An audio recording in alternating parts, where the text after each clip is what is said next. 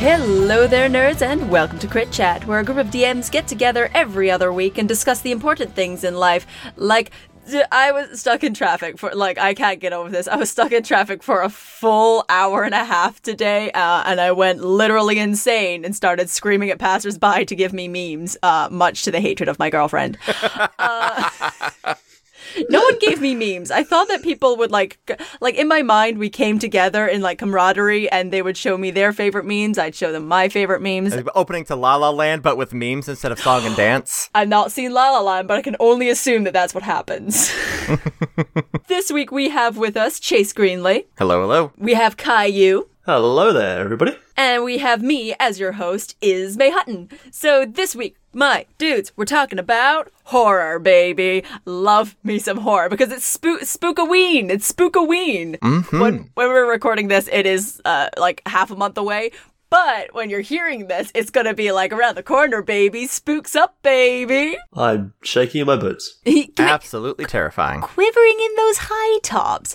I feel like first and foremost we have to get the cat out of the bag. That's not the phrase that I'm looking for. The black cat, the witch's cat.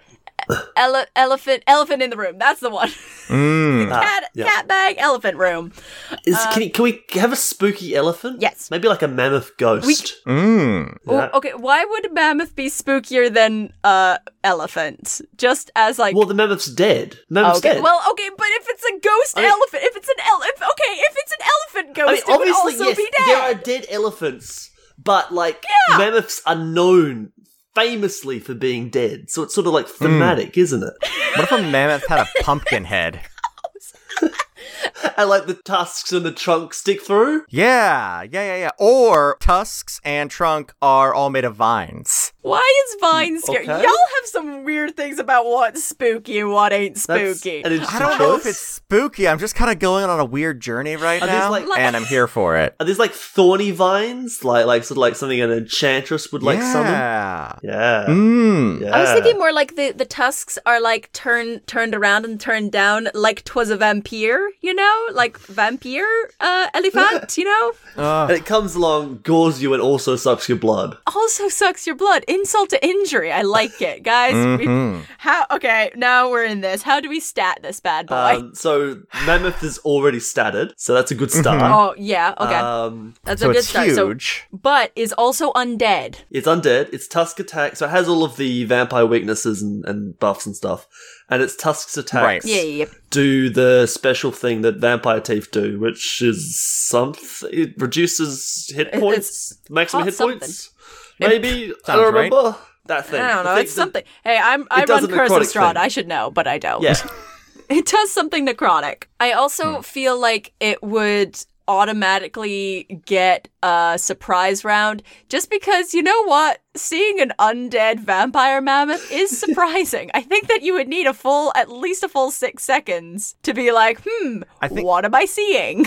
Yeah. Vampire I think it teeth reduce your hit point maximum. And then if they drop you to 0, you die and turn into a vampire spawn. Hell yeah. Yeah, I think it's probably got some kind of ability that lets it go ethereal as a reaction. Yes, good. Become super ghosty for a minute to avoid a hit. So you become Charges on a 5 or a 6. ethereal or misty or something. Oh, you turn to snow. Ooh, I like it. Yeah. Snow is good. I also like the idea that it can become a little bit ethereal, so that you're just in your living room watching your favorite Netflix show, and then suddenly there's just a nice little mammoth vampire head, just hey guys, how you doing? And that's good. What a big pumpkin. That's a good possibility. Maybe swap out its stomp ability for some kind of grapple so that it can actually get a hold of you to drink your blood. Yeah. Oh, yeah. It still stomps on you, but it holds you down, Exactly. Or maybe the trunk, it's a trunk slam that pins you into a prone position. I know that it's not how elephant biology work, but here's the thing. Okay. Elephants and mammoths are also not vampires. So we're playing cat and ball with the rules. What if it's got vampire teeth also in its little trunk, so that its trunk becomes a sippy straw for blood? Yeah. Yeah, Big old those fuzzy sippy straw. Doctor Who villains where they just strawed ya. The They herbivores. just straw you. Oh, wait. Good. Oh, no, here's the worst part. Elephants and mammoths, by extension, are pack animals. Oh, boy. Oh, no. So boy. You never encounter just one vampire mamif. Well, except when it's a bull, then you do, because elephants, they're sort of pack animals. Like all the females and the young travel in herds, but when a male matures, they go off and explore the world by themselves. Go off and just do their own fucking thing. Okay. Oh, that's very good. Guys, we've created the perfect horror thing. That makes it scalable, too, for D&D encounters, because you could... Ooh, you could just add more vampire mammoths. And it's justified within the lore. If your crew is taking one down really easily, rest of the herd shows up. There it is. It's like, Ismay, why did you make this stupid encounter? There's just, oh no, 500. That's very good. The only problem is we've maybe made the perfect creature. All right, again, good episode, everybody. We're only like 10 minutes in. I don't know what to do with this now. I mean, kind of just... Short and sweet, you know? Anything else y'all want to talk about? Right. In general, for creating a horror campaign, which you might want to do around the Spooktober time, as I am wont to do every year. What are some, tips and tricks and stuff? Now, for now, I'm just thinking of one-offs because we've talked a little bit in the past about how horror genre is a little difficult in the long run because after a while, people get desensitized to it being spooky. Mm-hmm. So what are some hot tips, my dudes? My favorite spooky tip, and this is probably only going to apply for some people because it does require playing in person, but that is to absolutely use your physical environment to your to every benefit that you have. These days, for me at least, I know a lot of my playing does take place online, but playing in person, walking into my buddy's place and having it all bespooked out is a really great way to kind of throw things off, especially if you can somehow do it in the moment. Maybe you've got a dimmer switch and normally you keep it at a certain level. Maybe it's a little bit darker. Play with the soundscape as well. As far as theming goes, definitely don't do anything that your people aren't comfortable with. Of course, if it's a newer group, maybe defer to some of the absolutely fantastic content guides out there just to make sure you're not going to tread somewhere where one of your players is going to be wildly uncomfortable, because that's no fun for anybody. But once you know your players, sneak it up on them. Because that's the thing about horrors, you don't expect the spooky game. The spooky game just happens. That's what makes it spooky. See, I like stringent planning, so I love seeing the horror coming. But gotcha. Yeah. But no, I like the idea of just sneaking in a quick little spooky time for everyone. That's very good. Now, the last time I was in a spooky game, that's what happened. Is hey, there's this old house, you're gonna go and check it out, and we were expecting goblins or owl bears or something, because that's what we had been dealing with up until that point. And then the door locked behind us, and the wall started bleeding. And it's fuck. Well, not normally. That's all right. I see the game we're playing, and I'm afraid. Congratulations, I am the feared. Mm-hmm. I am spooked. Doot. Just very softly dooting in the background. You guys are going to be talking, and every so often you're just going to hear doot doot, just a soft doot. It'll be nice. Kai, what about you? Do you have any spooky tips for friends?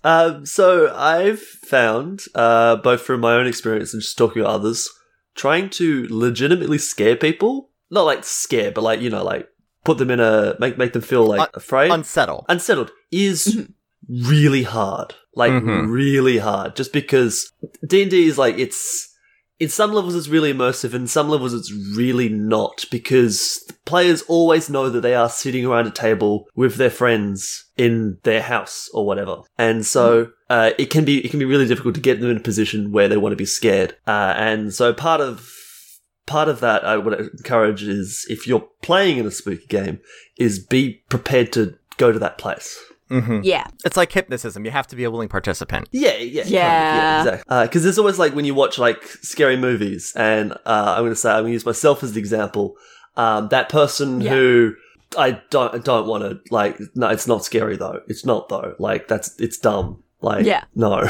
That's me because if you do that, then you don't get scared, and if you don't get scared, then people don't laugh at you for screaming every 3 seconds. But you have to not. It's more just that like a lot of horror movies are just like badly made, and that irks me. Sure. That's fair. Yeah. I love horror as a genre. It's one of my favorite things in this world. Any films that are just like, I like psychological though. If it's just jump scares from beginning to end, absolutely. I don't give a shit. It's jump scares. Who fucking cares? Well done. You use like one of the most basic human emotions and reflexes to make a movie. Shut up. Go away. Mm-hmm. I'm very protective over this genre. But yeah, so you can go all out with immersion, sort of like what Chase was saying. But I was sort of been thinking recently about taking the ideas and tropes of horror and not necessarily attempting to scare people, but making a themed experience instead. So maybe like just making it very Halloween themed or horror themed.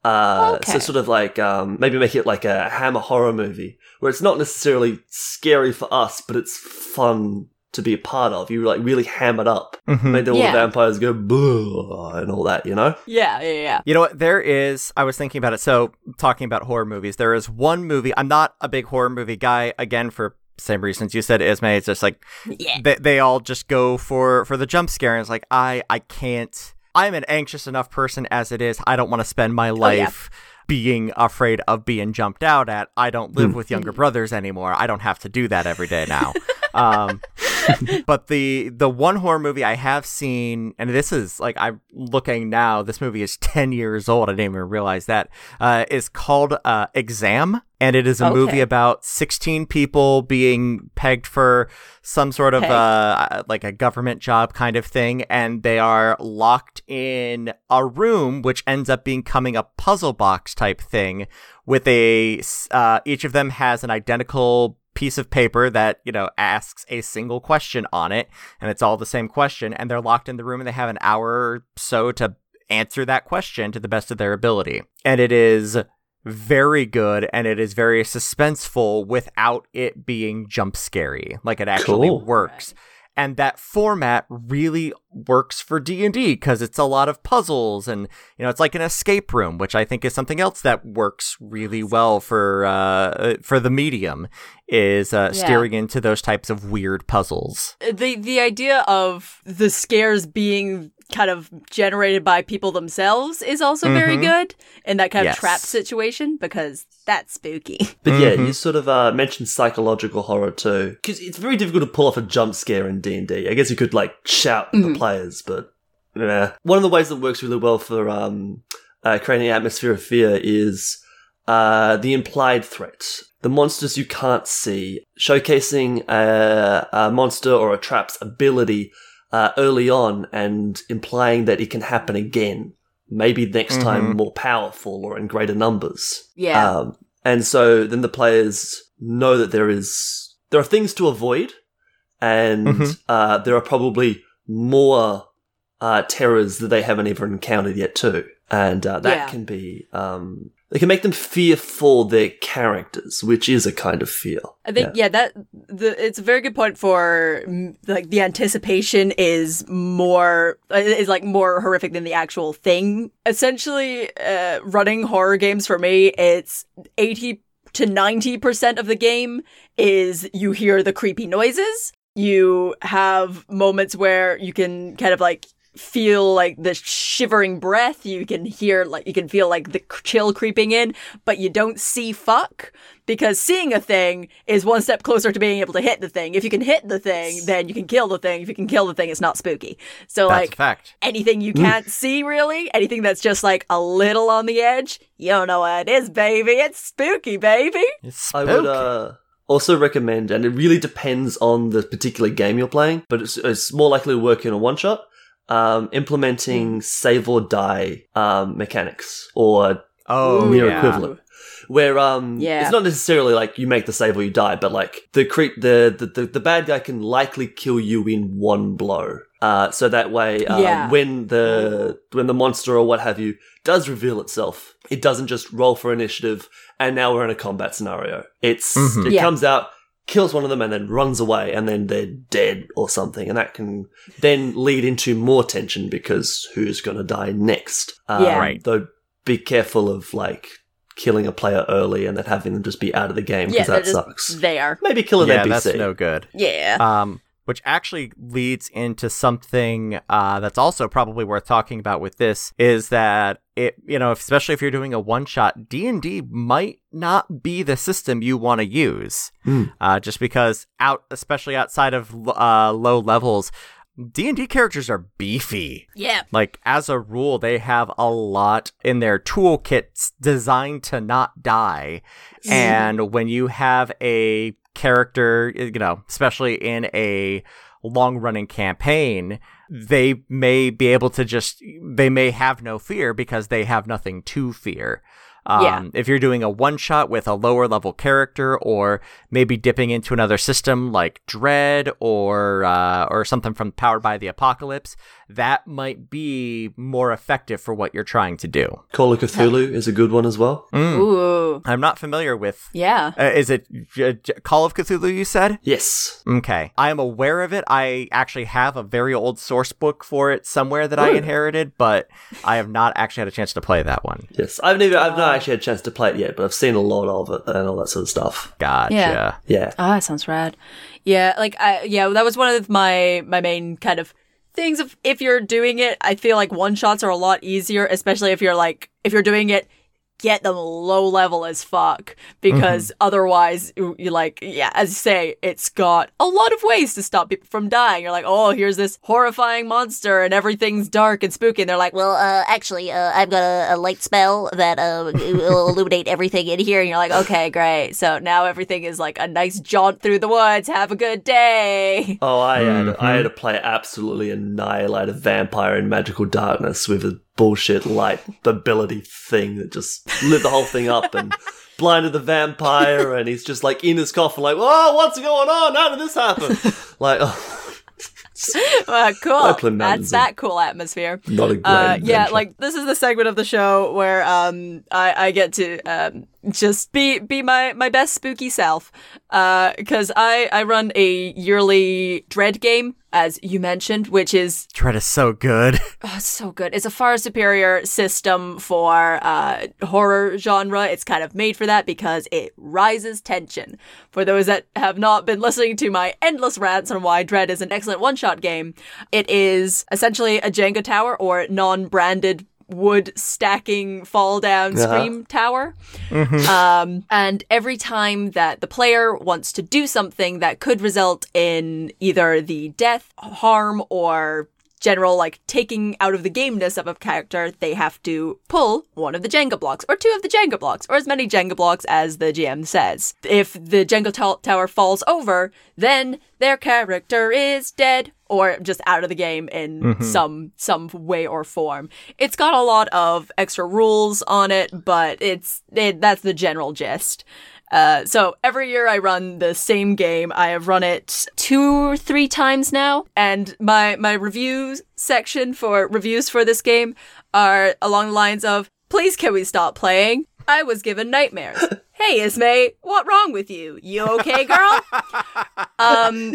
But it's a very good spooky game. I'm very, very proud of it. I'll put it up on the Crit Chat, Twitter and Facebook if anyone wants to go and give it a play, because I've made a whole kind of guide on how to play it. All you need is a Jenga tower and enough friends to make it a spooky time. Yep. But it's such a good system. I ran it as a one-shot for what was going to be my normal Friday night gaming group, but half of them couldn't come, and they were replaced by another half of people that I haven't seen since, and I hope that wasn't related. I hope it was. That's a good game then. Yeah, apparently. But no, we had an absolute blast playing it, even though I was a disorganized mess, because that's what happens when you go from work to running D&D immediately, or running anything immediately, I should say. Yeah, it might not be the best way forward. No. But yeah, from my Dread games, the things that I would advise, on top of, the regular, like, set in the atmosphere and getting a good horror playlist is 10 out of 10. Like, you're not putting on spooky sounds, like, .exe. That's not happening. Today, you have to go and you have to find all the spookiest music from, like, really weird, obscure games and put that on. And my favorite thing to do in the world when writing it is take all of the things that scare you personally and make everyone else scared of them. So from now on, you can be scared of them together. It's nice. It's not nice. They don't like you afterwards, but like it's good because then you're not alone in your endless amounts of fear. There's always the classic trope of figuring out what your characters fear and then deliberately inserting that into the campaign. It doesn't necessarily make the players frightened, but it means that they should be role-playing frightened characters, which is also a fun experience. Yeah. And that is a very easy step to make, especially if your players are connected to their characters. Yes. Once the characters are frightened, sooner or later the players are gonna start feeling the ookie spookies themselves. The ooka spookas. Problem is, all of my characters are sort of afraid of things like intimacy and the loss of a loved one. Loss of a loved one is so good. So we just gotta be throwing boggarts at you. It's a little abstract. Loss of a loved one is so easy to do. You just but he doesn't have a lost loved one because he's afraid of losing a loved one. No, you just do pretend lost loved ones, Like, they turn the corner and then you're just like, oh, who's that hanging from the ceiling? Oh, it's someone that I love. And then they turn around, they turn back, and it's gone, baby. It's gone, baby. See, I would have you face just like a version of your character that was like a monk that is, aged beyond years, just stone sober because they have seen some shit, and now the alcohol doesn't even help anymore. That's pretty good. Yeah. I like that. That's also I was going to ask you too. I am running a campaign where all the characters are level 20. And oh god, yeah, okay. All right. It's a lot, and I've been having a blast. But for Halloween, we've sort of been thinking of doing sort of a more spooky sort of thing,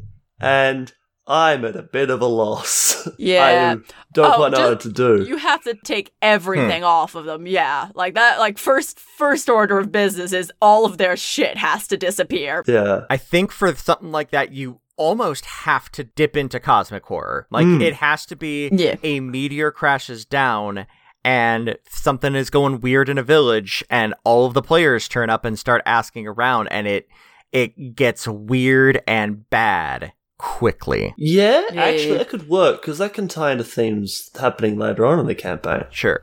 And the other fun thing is that they can, make as many rolls and checks like, I want to do a nature check. You still don't know what's going on. The DC is infinity. Yeah, this is new. A crit might tell you that it is an aberration. Or even just that, like, if you're lucky. You know that nobody knows this. You know that the knowledge doesn't exist. Yeah. Okay, this is finally the time where I run my Color from Outer Space adventure. I think that's what it is. Yeah. Oh, that's exactly what it is. I forgot about the Color from Outer Space.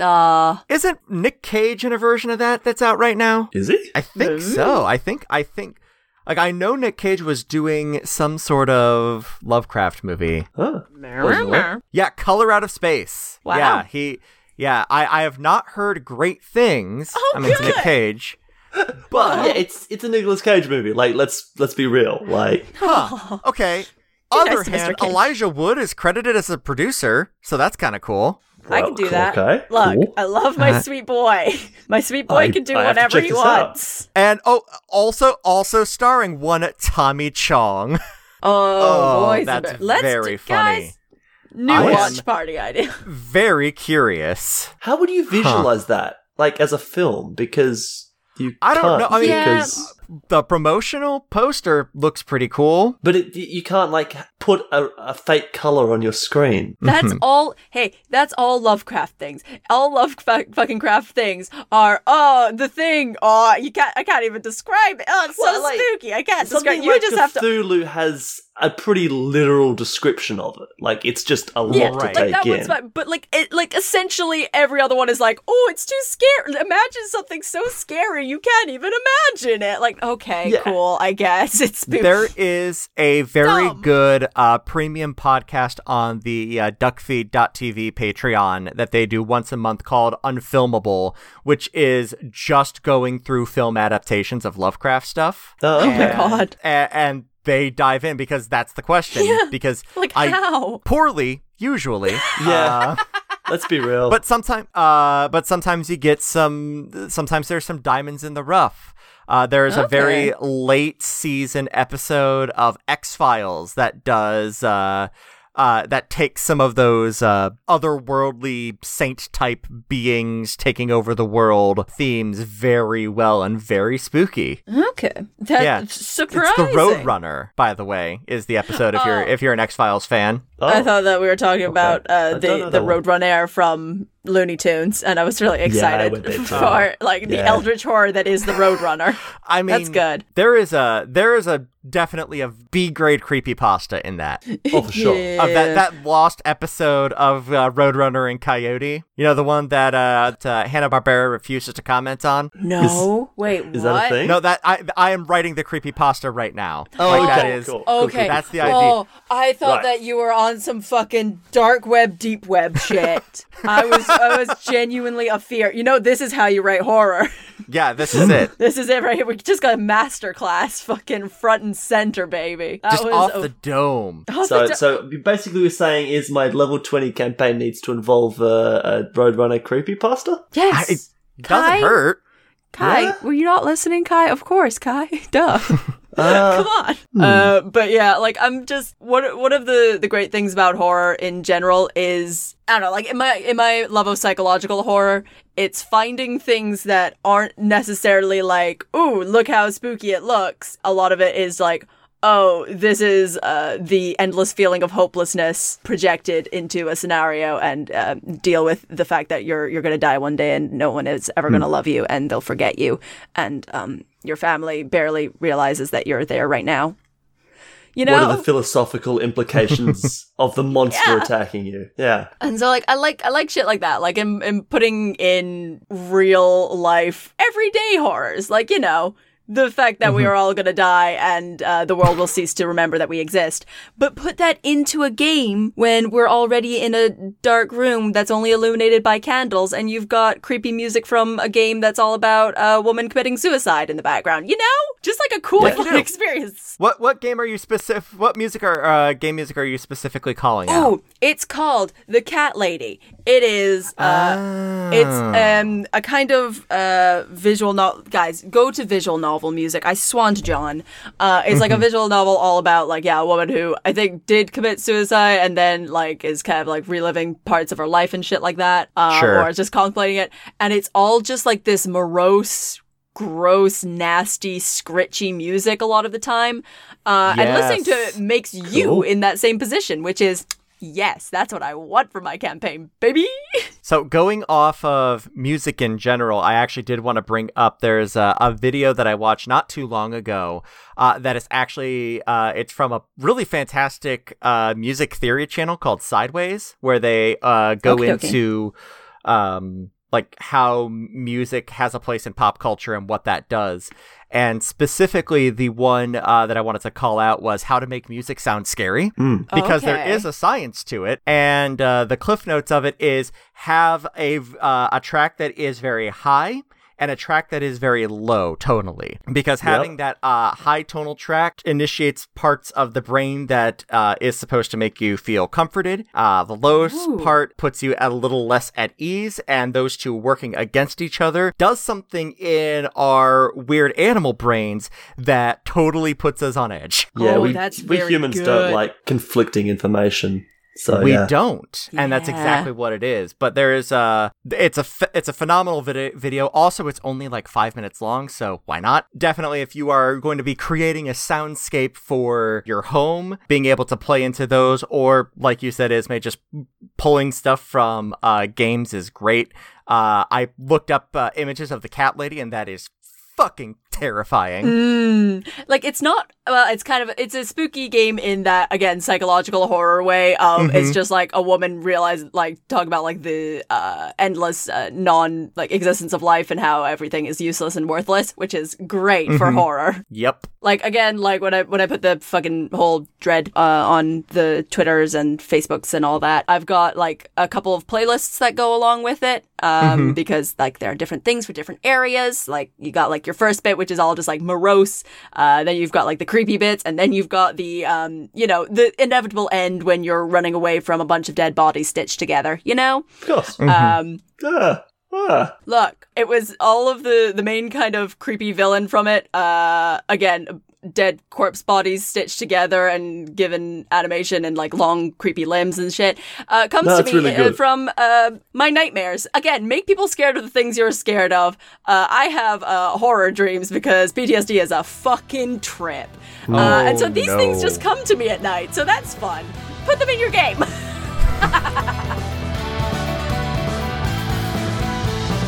Hello there, nerds, and welcome to the spooky middle of the podcast break chat. I'm not going to keep doing this voice, it's too much. Anyway, hello there, nerds. I hope you're enjoying our spooky episode. Hope you've got some cool Halloween plans, especially if they are running a cool spooky Halloween game. Let's go over all the middle of the podcast break chat things. Stick around to the end if you want to hear the plugs of the beautiful people that we've got on this amazing episode, and you can go and see and support all the things that they do. If you want to support the Crit Chat in general, then you can go and do that on a bunch of our social media things. We don't pay to advertise, so the only real way that anyone knows about this show is if you tell them. So, like, do that. The overarching message is please do that. You can do that over on Facebook at facebook.com/critchat, all one word, or on twitter.com/crit_chat, or in our Discord, and that's in the link in the description. We put all of our episode updates in there and everything, and it keeps you up to date with all the things that we're doing, so you can share shit about from there, and that would really, really help us out. It sometimes has clips from, like, our YouTube channel. We've also got a YouTube channel. You can find that over on YouTube if you search Crit Chat. And those are, like, some cool, like, excellent clips from the show, and people will listen to them and hopefully be like, hey, I want to listen to that show, even though very few of them actually have us doing any D&D advice. But in fairness, the show doesn't have a lot of us doing D&D advice, so that's cool. It's very on brand, at least. But yeah, so go over there if you want to help us out. That would be radical and cool. If you want to help us out in a money's way, you can go over to our Patreon at patreon.com/critchat, all one word. We have a lot of different tiers, you get a lot of different rewards, and you get our undying love and gratitude, which is radical. But if you don't just want love and gratitude, you also get cool other things, like, exclusive behind-the-scenes content and access to our game of Space Scoundrels, which is run by the beautiful and amazing and talented Alfred, and is a sci-fi adventure in space! Not like those other, like, we talked about sci-fi last time, and my distaste for sci-fi that's just like, oh, yeah, it's just because, like, Earth is more advanced. No, give me aliens, baby! This has aliens aplenty, baby! So go over to our Patreon and you can get access to our games and play along with a bunch of the Crit Chatters. As I promised a couple of times in this episode, I did put the Dread game up on the social medias, so if you want to play Ismay's cool fun Dread game, then you can go and do that. It's up and around. It would really help me out if you played it. Give me a little, like, shout and be like, hey, I played this game. It was good. You should play it. And also come to me and be like, hey, this bit was, I didn't understand how you wrote this. Please tell me of my heinous mistakes. So that would be really cool if you could make this game the best it could be. I'm very proud of it, and I'm very excited to play it in less than a week. I always forget to mention this, but if you want to do any, like, kind of sponsory things on the show, like if you want to sponsor an episode or, like, get your own dang plug in here, then just send me a message. We'll work something out, and in this middle of the podcast break chat thing, we can advertise your cool product or, like, service or whatever the fuck you're doing. We'll make it happen. That's what the middle of the podcast little bit is made for, and if you need a shout out of something that you're doing, we'll be more than happy to fulfill that deep, dark wish of yours. But anyway, I've got to go now. I'll let you get back to the episode. I am off to do more special episode 69 things. Get ready, bitches. It's a-coming. And you will be too. I was having a conversation earlier today, actually, with a friend of mine, and he introduced me to a monster from previous editions called the False Hydra. And so this is okay, like, let's go. Imagine like, you know how Hydra has many heads? So imagine that kind of thing, except all the heads are like gaunt, skull-like, bald, white things. Oh. Let me see. And then if it kills good. you and eats you, you then become erased from the memories of everybody ever. Yes, that's entirely what I want. That's what I want. That's what I want. It's That's 100% so what I creepy. want. That is the horror genre I want, baby. These look like a specific Zelda enemy, not the Redeads, but something else. I forget what they're called. I don't know Zelda well enough. It's more reminding me of like, it looks kind of visually very Full Metal Alchemist-y in that kind of gross, weird body horror thing, which again, I'm very into. It is certainly like the idea of like the long necked, fleshy, like They're very something spooky. else that does exist currently in current D&D though that works along the same lines as that though is the Oblex or Oblex, however you want to pronounce that. Ublex, I think. Ublex, but these are essentially byproducts of illithid experiments. Where they do kind of the same thing. If they murder you, you get absorbed, and they got you. Oh, that was the one that was created by the kid? Yeah. Yeah, it's like The it Make-A-Wish was like a really one, cool, like, the Make-A-Wish guy, Yep. and then just created this monstrosity. They're like, oh, good, thank you. Yeah, and it's phenomenal because it's good. not just one monster, because you've got the Oblex spawn, the adult, and the elder. And I think the elder can create multiple like vestiges of itself at the same time. And if it can't, I would absolutely run it like it could, because that's scarier. If this one blob can spawn an adventuring party, that's spooky. Yeah. Oh, that's good, Okay, actually. so I've got D&D Beyond open right now for the pronunciation guide. So if you can all be quiet for 1 second. Hey, if you could all just shut your fucking mouths. Talked over it. You ruined it. Because if you talk, it comes out of the speakers on my computer. Yeah, don't worry about it. Yeah, okay. It's fine, don't worry about it. Shh, I'm going to do it again. Shh, okay. Oblex Adult.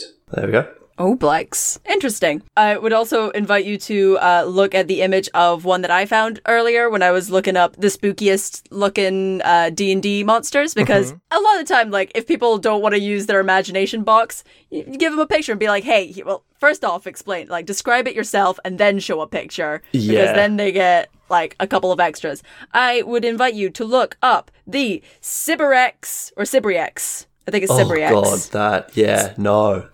It's Sibriex. I'm gonna horror voice this. Sibriexes were bloated demons that were little more than deformed heads. The reek of rotten vegetation hung off their misshapen bodies, and they constantly exuded streams of blood and bile. This is good. This is good. Producing blood and bile? That's a 2-for-1, baby. You want that, baby? This blood and bile boy. Though in a way, we all do that, really.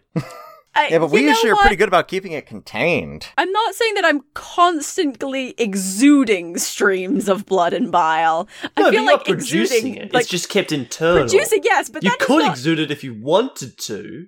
Please don't, but you could. Please do not do that. But at the same time, I do not constantly exude. I inzude. I don't know what the like not. Wait, you're consuming blood and bile all the time? No, not that one. Don't think that. Less that, please. But it's a very good spooky looking thing.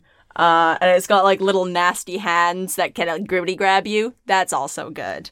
Little nasty hands are fucking choice. And the flesh warping is just awful. Flesh should not be warped. Hard stance. Because there's a whole flesh warping table. If it gets you with some of its abilities, you just like mutate. And it's usually a bad time, but sometimes your ears can grow really big and you get a flying speed. So That's it's kind of cool too. Oh, that's good. Hey, you know what? Never mind. Everything got good again.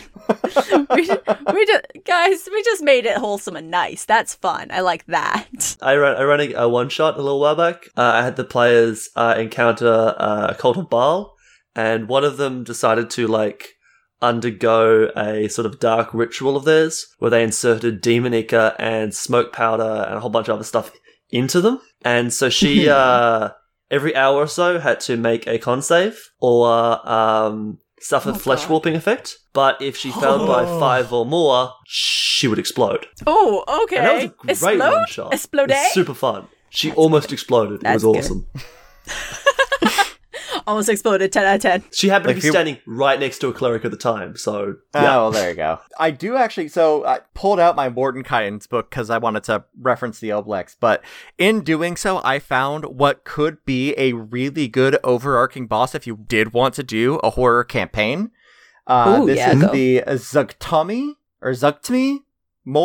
Zugtmoy. I'm gonna go with Zugtmoy. Oh, yeah, the fungus queen and all that, The demon queen of fungi. Yes. Lady of rot and decay. It is an alien creature whose only desire is to infect the living with spores, transforming them into her mindless servants and, eventually, into decomposing hosts for the mushrooms, molds, and other fungi she spawns. Well, what she looks like to me is if you've played Skyrim and you've done the Dark Brotherhood quest, when you have to crawl into a certain sarcophagi with a certain boss of the Dark Brotherhood, it looks like her, but like fuckable, but also a mushroom, and not in like a cute toad kind of way, but like an evil eat you with my torso kind of way. So how you can make a whole campaign with Zugtmoy is you can you take in the monster manual under the Myconid section, there's a template for Spore Servant, and the idea is it's like their Spore Servant, but you can easily reskin it to be the Spore Servant of Zugtmoy. And so it is this Last of Us style plant zombie fungus creature that's a template that you put on top of any other monster. So you can just like populate your world with all sorts of different versions of plant zombies. I've done that one. It is very, very good. Yeah, mindless, thoughtless creatures that cannot be reasoned with are the fucking pinnacle of how you do a horror, because otherwise the bard is going to change his mind and then maybe fuck it. So like just you cannot make them able to change their mind, because otherwise bad. Yes. Either remove their minds or put their minds so far beyond where your party is or could ever become.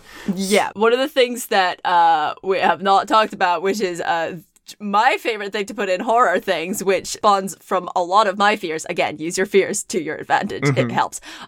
Creepy children. They're never not bad. Like there's ghost kids. Like you always, if you're doing creepy children, want to put it in a different way. If you are writing, if you are could just gloss straight by that, but I'm just trying to gloss over. If you are utilizing creepy children, if you are no, I don't like that either. No, actually, utilizing you're right. That's not better. It's still bad, actually. I'm putting if you are writing creepy children into your game, we got that. Cool. Like again, you need to do the ambience. You need to fucking put on some creepy music that a child is singing, because there's nothing worse than a child singing somewhere. Or you hear the child singing, but you don't see the child singing. You see the child, they're not singing. There are more creepy children that you can't see. Yes. Or they're just very good at throwing their voice. Also possible. Also, bonus points if the child is maybe singing, and then you like go like, "Hey kid, you okay?" And then you go up to the creepy kid and you like turn them around and they fall over because they've been dead for a long time and there's a creepy smile on their face. Smiling is creepy in a horror scenario. Yeah. Esme, tell us about Curse of Strahd. Oh yeah. I mean, sure. Do you want the actual Curse of Strahd or my bastardization of it? Because they're two very different beasts. Well, why don't you go ahead, start with the official one, and then as you divert, tell us why. Like, okay, to be fair, so when I've been running Curse of Strahd for half damage, part of the reason, apart from the main reason of me wanting to make it like a cool, fun, like reality TV show thing, part of the reason that I did want to kind of make it different was the whole, it's difficult to do horror long term. And also my constant belief that horror is best when there are parts of happiness in it, I guess, or like bits where it like cuts through the tension, because then when you put it back, it kind of twofolds on you. It's like a little like you're not expecting it, which I like. I think you've done a really good job doing that in the podcast. Well, thank you. It's one of the things I really like about it. Aw, thank you, Kai. But yeah, like just like little things, like just in case people are not aware, I'm not able to do things that aren't chuckle fucky, as neither are the people that in the podcast. So a lot of it is funs and goofs, but I feel like it really, when there are those moments of spooks, it really kind of hits home. For instance, there is a part kind of very close to the beginning where all of our friend heroes are trundling along and laughing and joking. And then they reach a crossroads. And in this crossroads, in the book, it says that one of the characters looks at a hangman's noose and they see themselves turning in that noose. Spooky. Yeah, it's spooky, right? But it's going from that like, okay, and you guys are wandering along, and then you see it. And just slowing things down and softening it. And everyone's just like a little on edge because they're not prepared for something creepy in the middle of something like jovial and happy, which is very fun and good. Mm-hmm. And again, music always helps. I've enjoyed running Curse of Strahd, and I do very much enjoy the horror aspects in it, because it is also very good at knowing that, like in the world of D&D, it's hard to make things scary because a lot of the time you're just like, okay, well, now it's light, and now there's sparkles, and this one's got like a banjolele that they keep playing in the background. I hope that's not shade being thrown at the banjolele here. Oh no, I'm just saying it for some reason beyond my comprehension does not intensely add to a spooky environment. Unless you can prove to me otherwise, which I would honestly, I would love nothing more than for someone to prove to me that the banjolele can be a spooky boy. Ismay, I have a banjolele within 15 feet of me right now. I will work on that for you. Thank you. Look. What if it's inhabited by a yokai? Okay, I now have to look up a yokai. But if it's anything like, if it's inhabited by anything, and it's already a bit spooky. Sentient banjolele. Exactly. No, that sounds delightful again, because I think it's gonna sound like this. Yeah, it's but it's an like, hey y'all. Yeah, but they're racist. Hey y'all. I hate black people. It's still gonna have that voice. Like, it's gonna be like, okay, don't say that, but like, it's still gonna have that voice. The thing is it's a yokai. They're like Japanese spirits, so probably have a Japanese accent. Oh, you do have to, go to the Japanese for spooky things, because good Christ, they have done spooky to the nth degree. Or go your direction, Ismay, and go like Appalachia Deliverance, because that is spooky in a very different way. Yes. I've lived that spooky before. It's not great.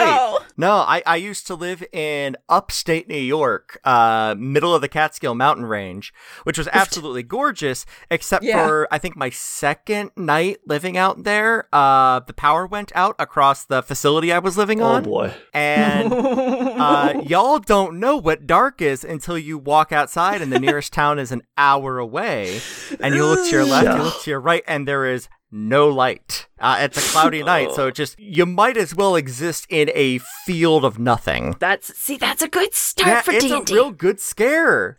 Unfortunately, we probably have to wrap up around there. Yep. We've been talking horror. I could literally talk about horror for the rest of my life, because do horror good or don't do it, baby. Let's go. Mm-hmm. But yeah, let's start doing some plugs, baby.